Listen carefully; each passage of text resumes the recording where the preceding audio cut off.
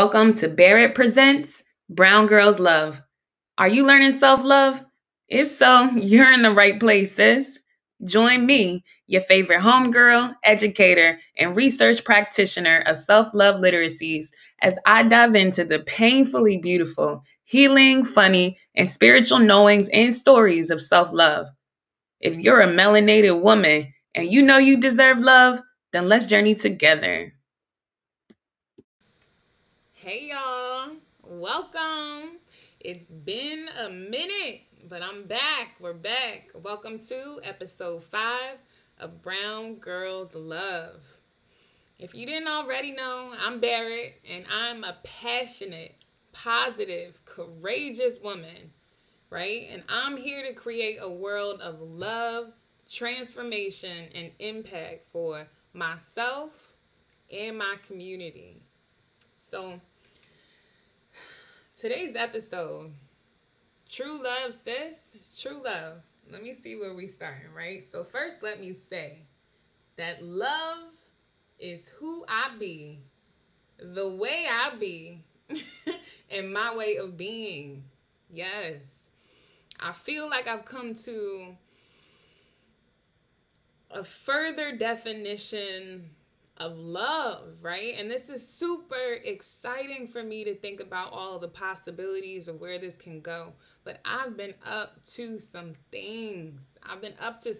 And it's so ironic to me how my time out of school really informs my work in school, and not really vice versa as much. I have so many epiphanies and ideas and experiences where I really get to practice what I learn, practice what I study, practice what I theorize. It's very important to me that as a research practitioner of literacy, a leader in the field, that I don't just sit in the ivory tower and write and talk about all of it, but I can walk my talk, right? And so I was thinking, bell hooks. I started some of my first episodes around bell hooks, and so I want to draw on her now to refer to her definition of love and get to today's topic of true love. Okay, so she says, echoing the work of Erich Fromm, he defines love as the will to extend oneself for the purpose of nurturing one's own or another's spiritual growth. Explaining further, he continues, love is as love does. Love is an act of will, namely, both an intention and an action. Will also implies choice.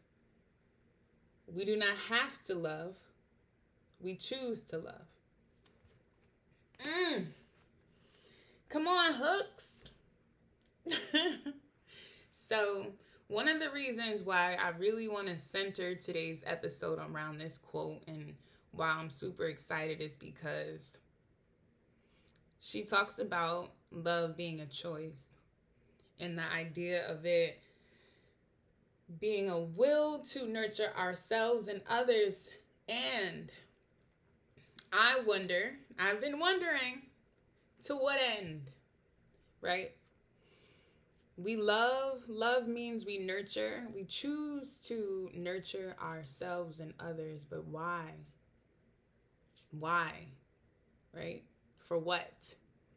I feel like that's always my question. Why are we doing this? Why would I choose to nurture myself and others? And I think that I've come to realize that without a vision for life, without a clear vision, always, malleable, always a working vision that you can change and come back to and adapt, what am I loving for? I've found that I am so excited and thrilled about my vision for life that the love that I'm choosing, man, it's just different. So like maybe the first episode, second episode, I came on here. I told you that I was going to this amazing training, and I'm in this training still. It's called Next Level. I'm on the second phase of it, and I came on. I was like, yeah, I was really hype about my vision and my goals. And one of my goals was like, I'm gonna find the true love of my life. In a year, you'll see. He'll be here, right? Well, guess what? I found my true love. Yep, sure did. I found my true love. And my true love is me. Me. Hey, it's me. So, how did I arrive at this? And I'm so excited because I feel real smart because I set a goal of a year and I found true love in a couple months. My vision. I'm grounded in my vision for life. I'm grounded to be the source of love, transformation, and impact for myself and others. To me, that looks like first being really, really super concrete about what I want out of life. Not just like some grandiose pie in the sky, I think I want to go after this, but I'm super clear now about what I want for my health, my wealth, my well-being, my finances, my career, love, romance, friends, family, giving back, how I want to contribute to the world, and even how I want to have fun. I have a vision for all of that, and I have concrete goals and timelines that align to my vision for life. I get so excited talking about this. I choose every day, choose to live because I'm so stoked about having an opportunity to walk closer to that vision. And that means nurturing myself. That means really pulling back the hood,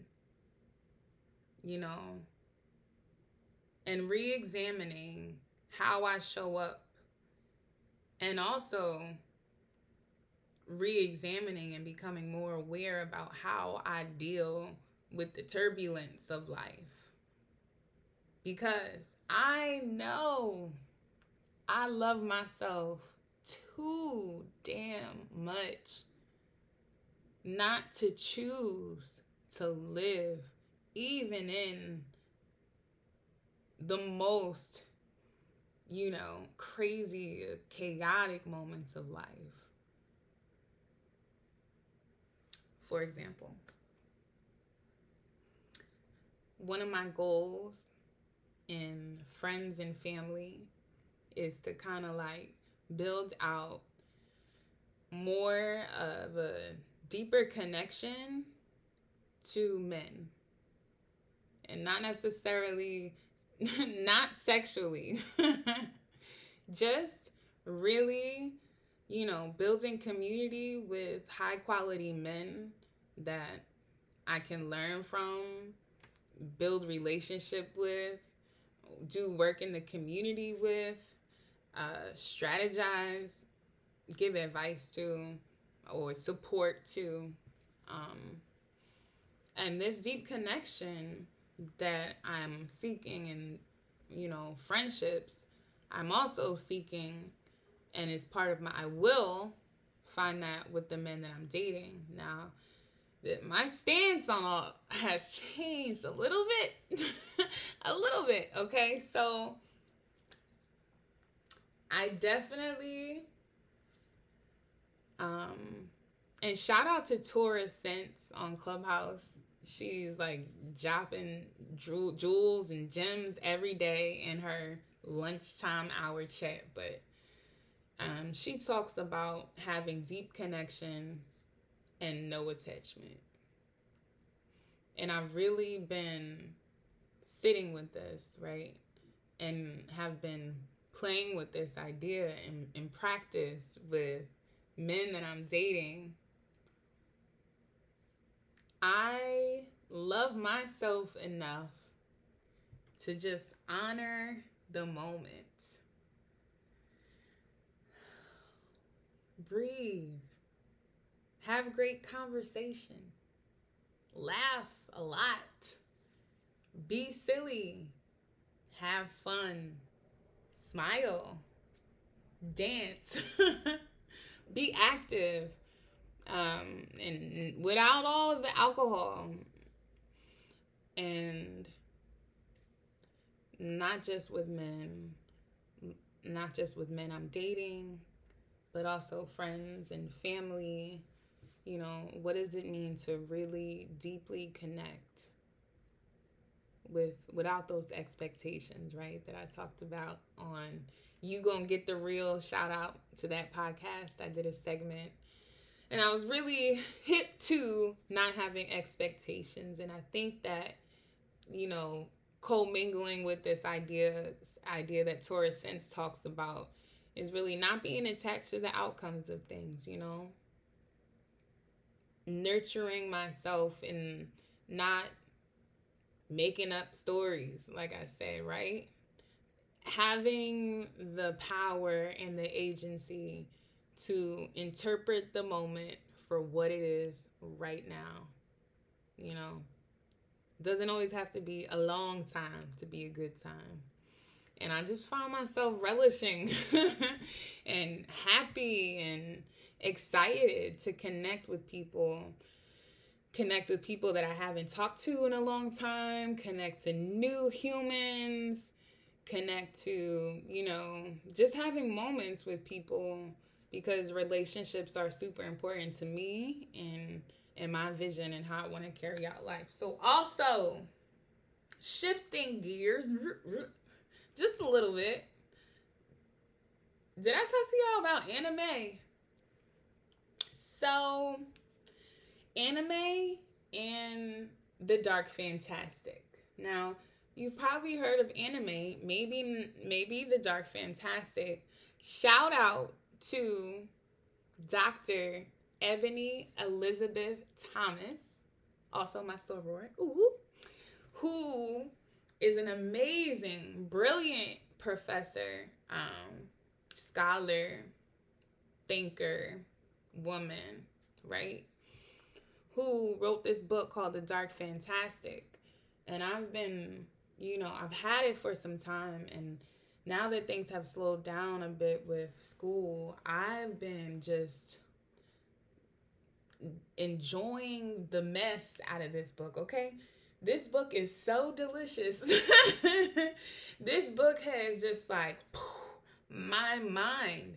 And why the Dark Fantastic? So she talks about the cycles that Black women, Black female characters have played or have been cast in novels and films like The Hunger Games, and the ways in which they go through this cycle, the Dark Fantastic cycle of violence and, hesitation about, the motives of the characters. And, there's these tropes or these archetypes that is connoted with darkness that can be parallel to the idea of Black folks and Black characters. If you think about Rue in The Hunger Games, and she talks about, okay, I could go on.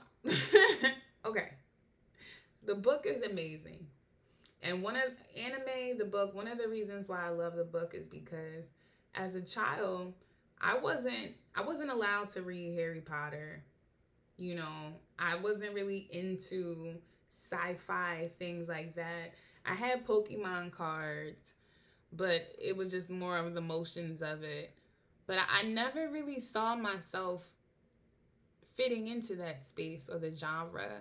I never really thought it was for me. But the way Ebony writes about imagination and the collective imagination of Black folks being somewhat stifled, if you will, and what it means to me to be able to imagine new possibilities, not just in text, not just thinking about what that means for young Black girls. I'm getting so excited just to think about the connection between imagination, collective imagination, possibilities, literacy, and love, right? For me, choosing to love means choosing to see possibilities, choosing to live in the micro small moments of the day when I have made a decision to shift out of default ways of being that no longer serve me and step into the passionate, positive, courageous woman that I know I am, so that I can walk in my talk towards my vision and my goals. That's love. That's love. For so long, I felt stuck. You know, it's like I had love, talking about it, and what was I doing with it? Love for what? So, I've been thinking about anime. I never really liked it. It didn't feel like it was for me, but I have a great imagination, and so I leaned into the possibilities and turned on Netflix, and I've been watching The Seven Deadly Sins, and it's everything. And I think it's amazing how I can make a connection between this utopian, just other dimensional world of anime that I'm really learning about just now, to what it means for me to have an imagination, to move towards something greater, to stay with, to think about opportunities. And while I'm in that, moving in action and not being stuck, because life is too beautiful to be stuck. You feel me? You feel me? All right, so I want to let you know that I'm saying all this, and all of this is practice. A lot of things still happen, right? Life is still happening, and there's only so much that I can actually control. For example, I lost my keys not too long ago. Then lost my card not too long ago, right? I had a situation with my father, right? He's in real need of real care. And I talked about in earlier episodes the pain that I went through, that I had gone through dealing with my father, who was an alcoholic. And right now, he needs my help, right? I found out not too long ago that he needs more help than I thought that I even knew he needed. And there was a moment when I found out that my old ways of being was like popped up. She popped up. You want to call her my inner child? Let's call her that. Baby Barrett. She popped up and she was like, oh no. It feels like it's time to panic. Oh no. Maybe we could start thinking about all the things that could go wrong. Oh no. Aren't you mad? Oh no. How can you even think about making a move right now? You have this to do and that job over there to do and no money over there to get to and those people to tend to and that curriculum to write, right? There's so many things going on. I could have chose to be a victim to my circumstances, but I did not. You know? You know what I did? I took a breath.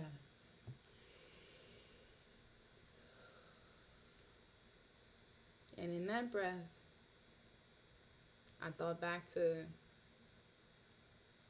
why would I choose to nurture myself right now? They ask me what I do and who I do it for. Why? You know? And so I cried. I did feel overwhelmed. I cried. I let myself feel, and I cried some more. And then, you know, I deserve to take action. I deserve to live. I deserve to enjoy my day and enjoy my work and to stand in who I know I really am. That's love. See, everything that has to do with him, it don't really have anything to do with me, so I don't have to take any of it personally. The only thing that I need to do is to take my love and to move it towards my vision, use it towards my goals, create a world of love, transformation, and impact for myself and others.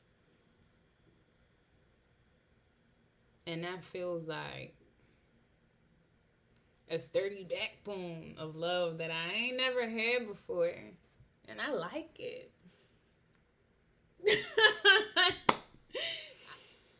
I'm so happy that I found my true love. It's me. So, if there's anything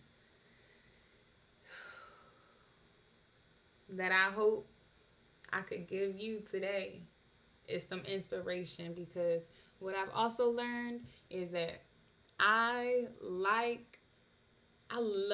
inspiring others even more than I love feeling inspired. Like, it means so much to me that the ladies, that the brown girls who are listening to this, you know, you can start to step into who you really are. You know, I'm a passionate, positive, courageous woman, but who are you? What are you loving for? Who are you loving for? It has to be you first. And so, you know, I charge you to figure out who you really are. Keep it simple. Keep it sweet, keep it simple. And choose to step in that, right? And until next time, is that where we're going to end? Thank you for tuning in. See you on episode 6 of Brown Girls Love. That's it for this week's episode of Barrett Presents Brown Girls Love. Be sure to follow Brown Girls Love on your favorite podcast app so that you don't miss the next episode. And also follow on Instagram at BrownGirlsLove_. I'm Barrett, and until next time, keep loving yourself, sis.